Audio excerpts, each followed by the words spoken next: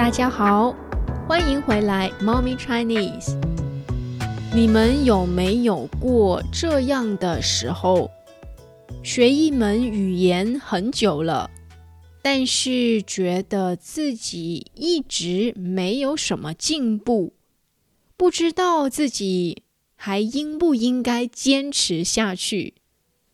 那么我们今天就来聊一聊坚持 to be persistent， 坚持这个事情吧。听到坚持2个字的时候，你首先会想起什么呢？你有什么样的感觉呢？是觉得轻松快乐，还是有压力呢？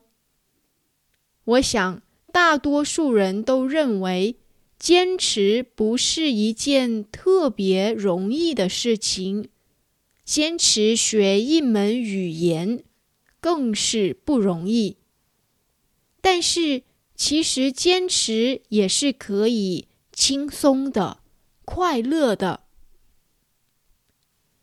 学习一门语言是一个很漫长的过程，可能有很长的一段时间里，我们会发现自己完全没有进步 progress， 完全没有进步 not making progress at all。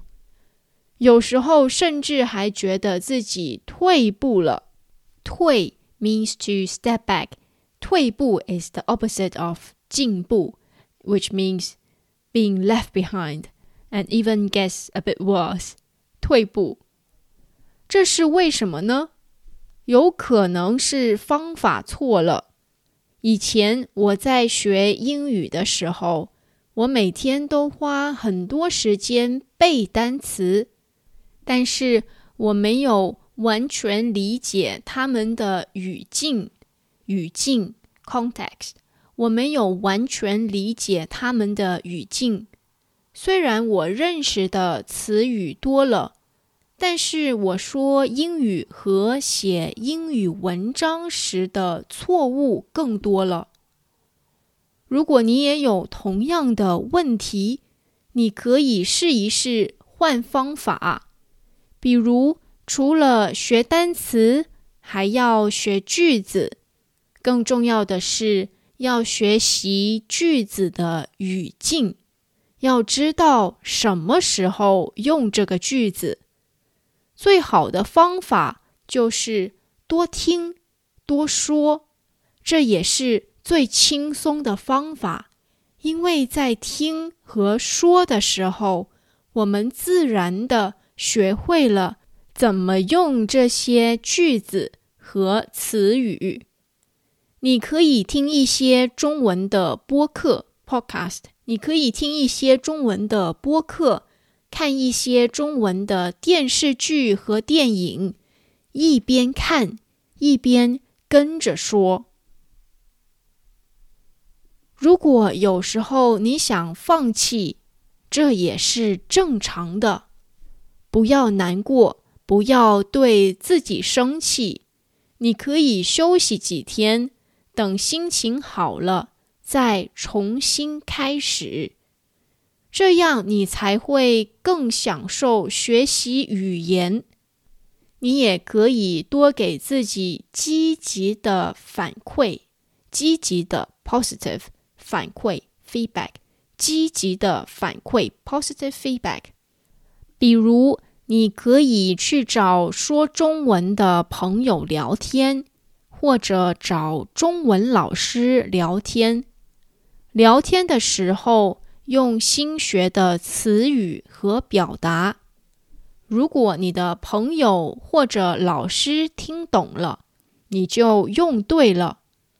就算他们没听懂，也没有关系，下一次你就知道什么才是对的。你也可以用中文去做一些让你高兴的事情，比如去认识一些新的朋友，去看一部电影，去听一些音乐。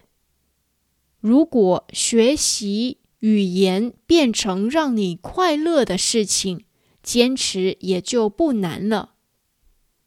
你也可以每天用中文写一句话，或者用手机录一句话。几个月以后，你就会发现自己已经有了很大的进步。我的朋友曾经和我说过一个笑话，努力不一定成功，但是不努力就一定很轻松。我觉得这句话很好笑，但是我也不太赞同。我认为我们的人生不可能永远都是轻松的，但是这样的人生才是有趣的。我们努力和坚持的时候，不知道会不会成功，所以我们的人生才不无聊。如果我们什么东西都知道了，那就没有意思了。有时候我们常常期待奇迹发生，奇迹 miracle。有时候我们常常期待奇迹发生，但是其实奇迹就是我们坚持的每一分每一秒。对我来说，Mommy Chinese 从2021年1月开始坚持到现在，也是一个奇迹。